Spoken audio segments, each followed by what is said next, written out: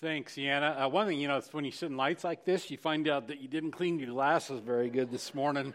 The first service, I did that too. It's like, well, I got to remember to do that, and I didn't. So anyway, you're all kind of in a cloud this morning. Really, I don't know, I just haven't said this, Rob, but just really appreciate our music team up here. They do such a good job, and I especially appreciate the selection of songs today. That last song, Great is Thy Faithfulness, and you keep your promises, and it really fits in with where we're going to go today. In fact, we're in the book of Colossians, a letter that Paul wrote to the Christians in Colossae, and if you want to go there, we're going to be in chapter 2 today, and to kind of set the stage, it's interesting, I'm going to go to eventually to experience that I had this week, but I learned something pretty early, actually before I was even in full-time ministry. At the time, I was teaching in the adult class in my dad's church and going to Bible college, and Mary Lou and I were married. We lived in an apartment complex in downtown Denver, kind of a rough area. Mary Lou was actually assistant managing the apartment complex so that we could get cheap rent, and so it's one of those areas. And my wife, my wife, she's one of these people that have never met a stranger, and I kind of had to say, we're kind of a tough area. I said, be really careful about who you kind of check the person out before you say hello and act like they're your best friend. So is that kind of an environment? Well, in the middle of that, and where I'm heading is, I was teaching an adult class, and I decided in my naivety, here's this young Bible college student, I'm going to teach on the cults and occult. I thought that, in fact, I thought to myself, this will be fun. I'm going to love studying this stuff, and so in the process of teaching, one of the things I did was there was a series of tapes out, and they were some interviews with Edgar Casey and Mary Baker Eddy. I don't know, some of you have heard of them, some of you haven't. Edgar Casey probably he led to just a lot of cultic perspectives, but probably he's been kind of informally called the father of the New Age movement. And Mary Baker Eddy, if you know Christian Science, that's where it came from, was her teaching. And both of those are really off track concerning the Word of God. They're not Christian, even though Christian might be the name of hers altogether. And so I was listening some tapes, some interviews with these two individuals. And I remember one night I was preparing for my class and pretty late listening to these tapes, and finally got tired, and I thought, well, I'm going to go to sleep. So I turned the tape player off, and I went to bed. And about 2 a.m, Mary Lou and I both woke up to a start because we heard somebody talking out in our living room. And given our neighborhood, that wasn't a really good feeling. And I remember quietly getting up and sneaking out to see who it was. And there that tape player was, and Edgar Casey. It was him talking on the tape that I had been listening to. And I thought, man, I must have forgot to turn that off. So I turned it off and went back to bed, and about 4 a.m, it happened again. And I walked away from that experience as a young guy with a pretty good lesson. Here I thought, this is going to be fun. I'm going to talk about things that are cults and occult and all this stuff. I'm going to have a little fun with this. This will be kind of an interesting subject to talk about and to think about. And God taught me that night that when you're messing with Satan, you're messing with a very real, powerful enemy. And you better be thinking about who it is you're up against. And it's interesting because I've been taught this lesson over and over again in my ministry. In fact, this kind of will lead to a bit of a personal prayer request. There have been times in my ministry, that I've taught from the Word of God based on the subject of marriage. And I can tell you, when I'm teaching on that, I just might as well get ready, because that's when the tension's going to come, and I'm going to have to, Satan's going to attack right that area. And I've seen it happen in a number of things in my life. It's the thing that I'm teaching on, and I share that as kind of, when you see me heading to a topic, if God places on your heart, pray, because you can expect that that might be the area that Satan's going to attack. And it happened this week, and that's why I bring this all up. I got to tell you, Tuesday was a terrible day for me. It started Monday night. Monday night I could not sleep. I was so anxious. I just had so many things crowding in. It seemed like I was worried about all kinds of stuff in life, And I was feeling overwhelmed, and it continued on in Tuesday. And Tuesday, I'm just really troubled and really anxious inside, and it was miserable. I was miserable, and later on in the day, as I continued preparing for this message series, I started digging back into the passage that we're going to look at, and I had to laugh to myself. It's like, no wonder. It's no wonder you're feeling all these things, because it's exactly what we're going to talk about. And God just was reminding me, you got to practice what you preach in the midst of that situation. And so I'm going to take us, because we're in this letter that Paul wrote to these Christians in Colossae. And remember, they're in a troubling time. In so many respects, they thought they had things together, but there's some individuals that have moved into their midst that have been teaching some different teaching, and it's shaken their foundations. They started wondering, did we have Jesus and God and this whole thing really figured out? Because these guys sound like they know what they're talking about, and they're confused and they're troubled. And Paul finds out about this, and he sends this letter to them because he wants to reestablish for them what it is that their confidence, their faith, their trust needs to be built on. And so that's what's going on in this letter. And it's really interesting, the reason, as we dig into this passage, one of the things he says, and this ran into, this is the verse I was working on Tuesday night, was he said that there are two issues that should be solid in our life, and that's faith and thankfulness. And I got to tell you, neither of those were part of who I was on Tuesday. They were not. They were not a part. There was nothing I was thankful for, and I certainly wasn't having much faith. And so that's where Paul's going here. And so he's walking these Christians through. He says, I need to take you back to what it is you need to understand, we need to understand about our God. And so we're going to walk through these things together.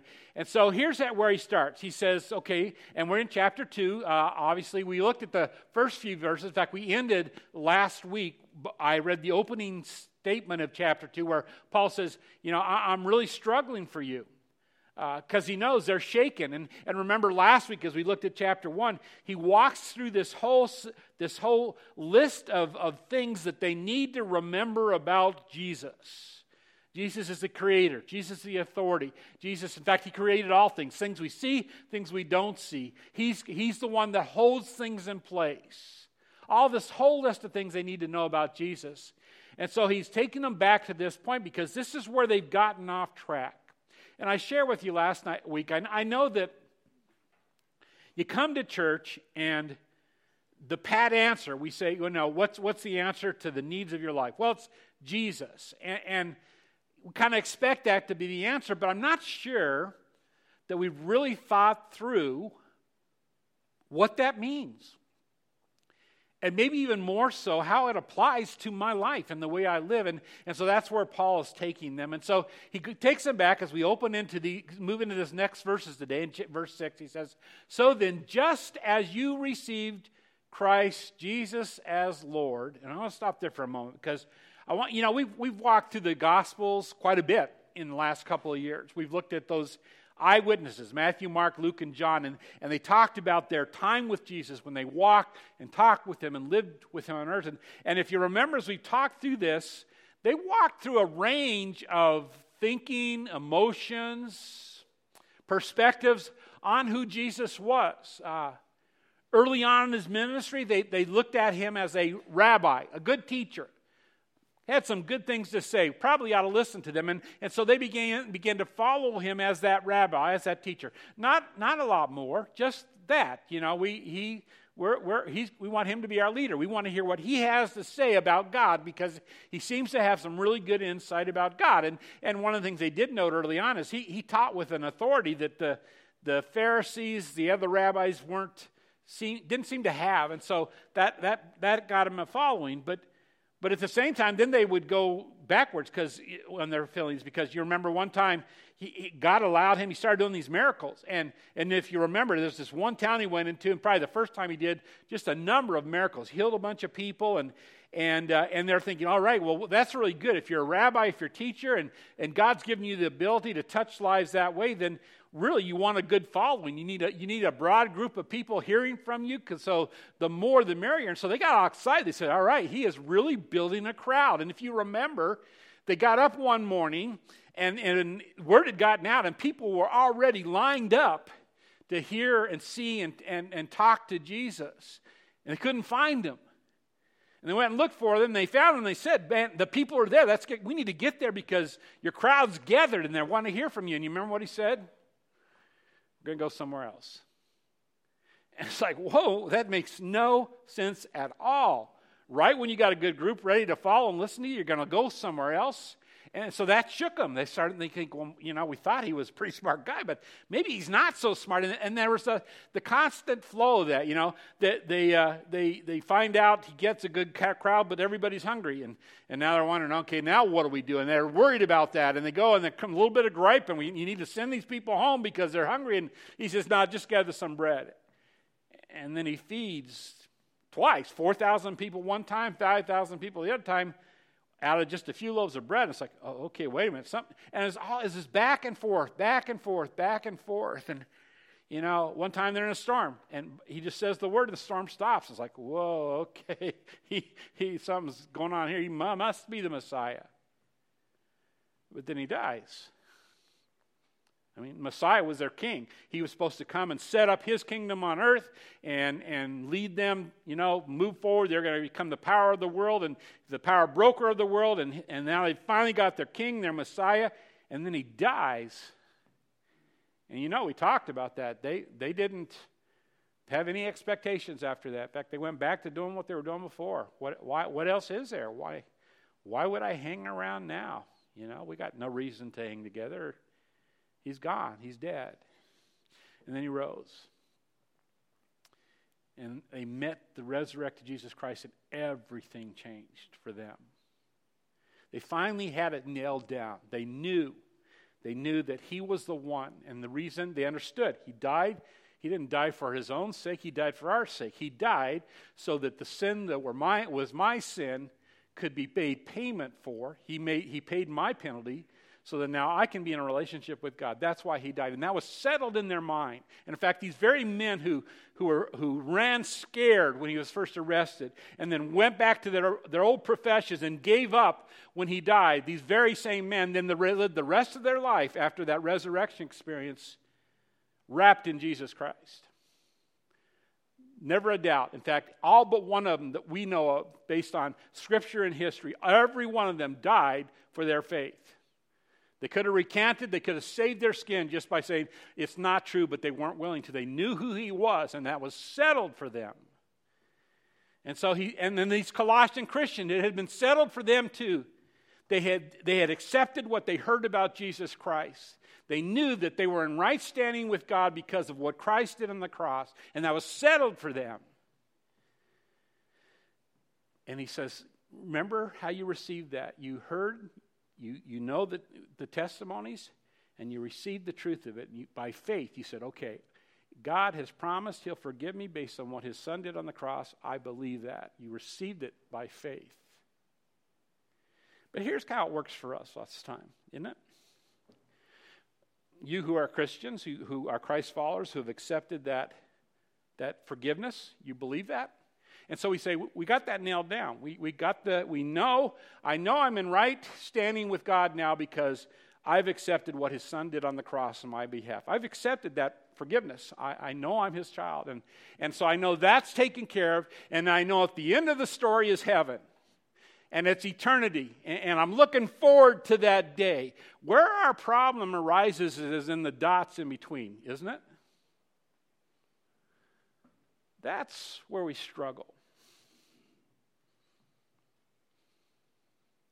It's that life in between. And I hear people say, I hear Christians say this, man, I'm just so ready for this life to be over so I can get on to the good stuff.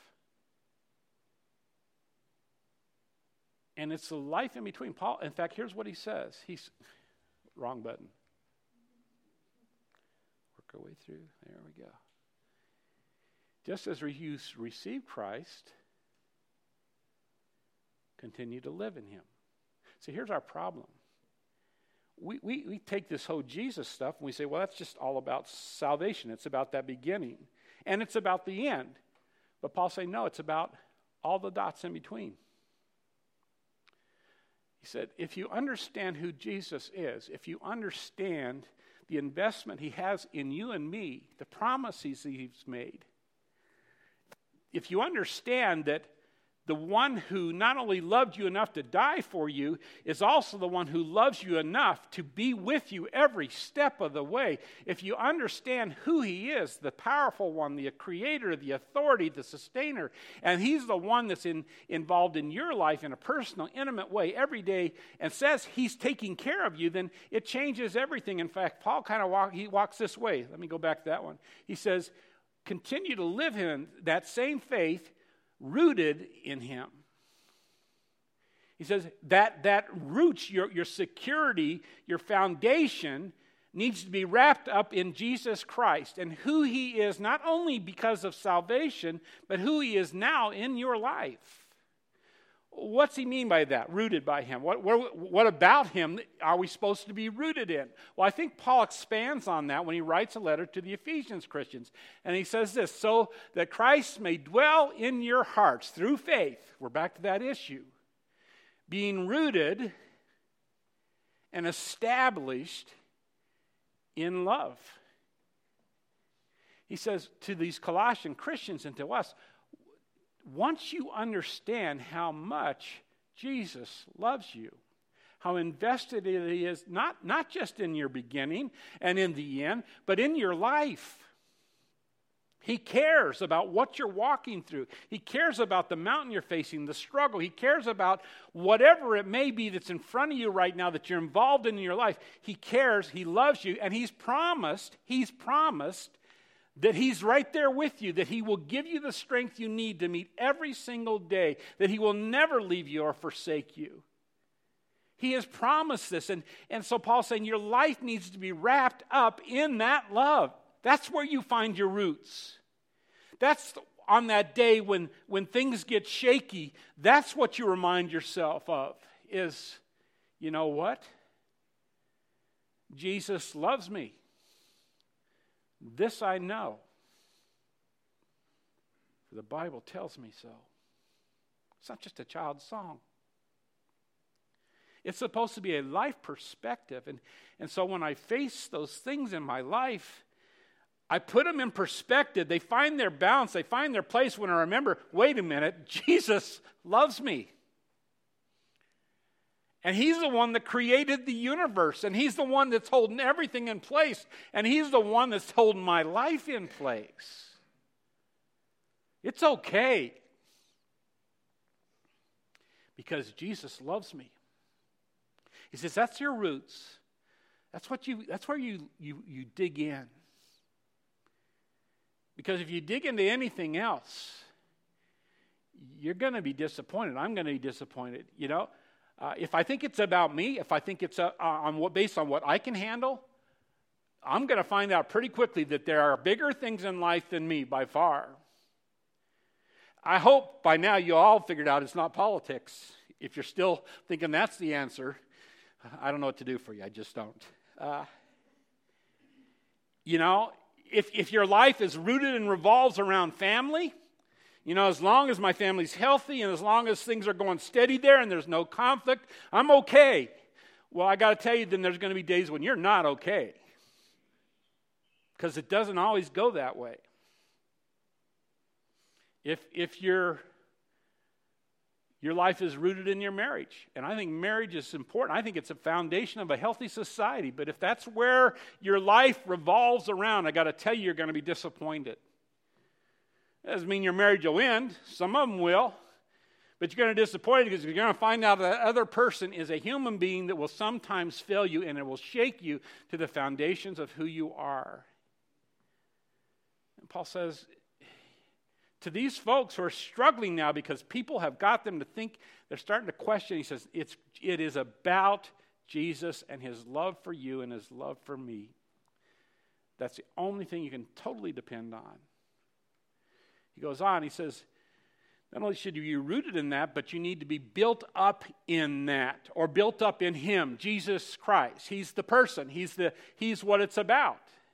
And a better translation would have been built upon. That's really what the word means there, and I think it's a better idea. He's saying, take this root, this beginning, this understanding that Jesus loves me, and build everything upon that. That's the one thing we learn not to question. Because I know it's good, it's true, it's right. No matter what's going on, I know He loves me. And I know who He is, and that's that list that Paul went through in chapter 1. And I know I can rest on that. I'm okay. I'm okay because Jesus loves me. He says that's what you build upon. Everything comes out of that. If I revolve my life around that Jesus loves me, then, well, he goes on. He says, and here's what's happened. I find strength. Not because of circumstances, because sometimes circumstances would do anything but make me still feel strong. I can tell you, Tuesday was one of those days for me. But I'm strong because it's not about me, it's not about my life, it's not about politics, it's not about world events, it's not about my family, it's not about my marriage. It's about Jesus who loves me. It gives me strength. I'm strengthened in this faith that I know He loves me and He's got my back. He's there for me. He's there for you. And when that happens, when we rest there, our confidence, our faith is not put in any of these other things because they're not worth it. It's put in who Jesus is, that He loves me, and I build on that. Then I'm thankful. How can you be thankful? Were things kind of going and falling apart? Yeah, they sure seem to be, but I know they weren't because I know who loves me. The guy who created everything loves me, loves you. The one who has all the power, the one, in fact, it's interesting, that verse back in Ephesians, it said, Jesus who is sitting at the right hand of God. He doesn't even sweat this stuff. The stuff that caused you tonight to pace the floor, he doesn't sweat it because He's got it covered. He's got you covered. He's got me covered. And He loves me. And He loves you. So I'm just thankful. Paul puts it another way in one of his other letters. He says, there is this peace that passes circumstances. It's beyond understanding. Because in the midst of this situation that I find myself right now, I should be all worked up and anxious, but I'm at peace because, why? Because Jesus loves me. What do I got to worry about? He's already said He's got it figured out. He's already promised to give me what I need every single moment to resolve, to take care. He'll take me through it. He's promised that. So I'm thankful. I can't help being thankful. That's not. I don't want you to think that's a foolish, happy. No, it's just this inner peace that says it's okay. It's okay because Jesus loves me. Now, it's really interesting because what disturbed them, those Colossian Christians, were in the two areas that unfortunately often disturb us. One is religion. Because sometimes we translate Jesus into religion or my church. So we revolve our life around the church. And notice one of the things he wrote, and we looked at this a few weeks ago, so I'm not going to spend time, but it's the next section in Colossians 2. He says, therefore do not let anyone judge you by what you eat or drink or with regard to religious festivals, new moon celebrations, or a Sabbath day. See, they've been caught up and they thought, well, where I find my faith and my strength and my root is in my church, my religion. And he said, if that's the case, get ready to struggle. Because your life shouldn't revolve around True North Church or any other church or whatever denomination title you call yourself by or any of those things. Religion will never cut it. It will simply lead you to struggles. It's got to be around Jesus. The other thing that he talk to them about and us about at the same time is the other thing is we grab onto is there's this, the world perspective. Since you died to Christ and the basic principles of this world, why do you still live as though you belong to them? We get caught up in, if you watch the nightly news, oh, the world is falling apart. Got 12 years and we're all dead. He says you can't fall into that because there's not a politician out there that's got the answers to what we need. Not one. There's not a group out there that's figured it out. Not one. There's not a professor in a college that has all of life's problems resolved and can lead us down. Not one. He said, if you fall into this perspective that the answers to life are out there somewhere, he said, get ready because your world's about to fall apart. And it was for the Colossians.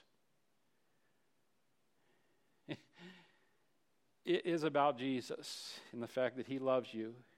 Now, if you're a person who's never stepped into that relationship yet, that is his offer. He loves you. And I'm saying he loves you exactly where you are right now. Whatever is going on in your life, he knows it and he loves you. And he wants to be the one who provides your forgiveness. He's offering you forgiveness. And with that forgiveness comes a relationship reestablished with God. You become his child and nothing will ever change that. Ever. And life, from that point on, should revolve around the knowledge that Jesus loves you. Now, it's interesting. Next week, we're going to start in chapter 3. And he makes a statement in the opening verses. He says, since then you have been raised with Christ, set your hearts on things above. Oh, there's that verse.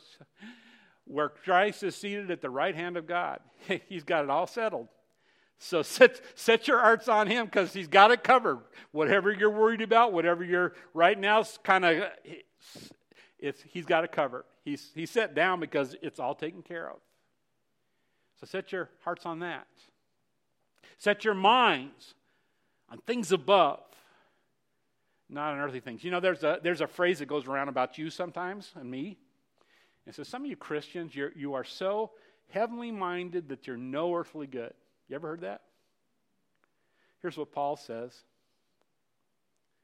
The only way possible for you and I to be any earthly good is to become heavenly minded.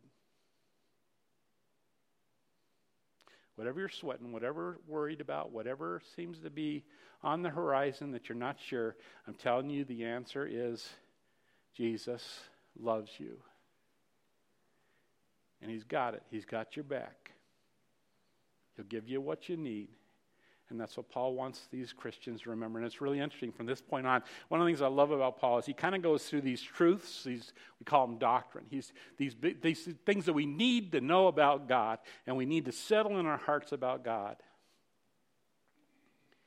And then usually in his letter says, now let me tell you how that looks practically. When the rubber meets the road? Because that's what we're asking, isn't it? It's like, okay, gee, I got that now.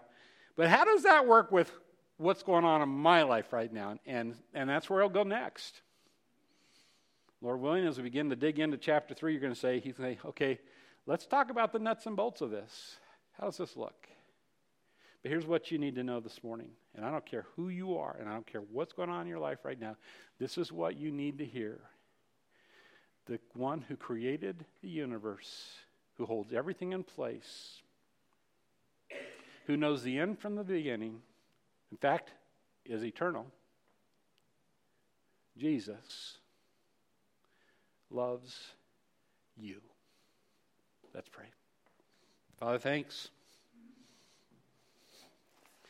That simple childhood faith, that reminder from that Sunday school song that some of us learned when we were children. That's where we are.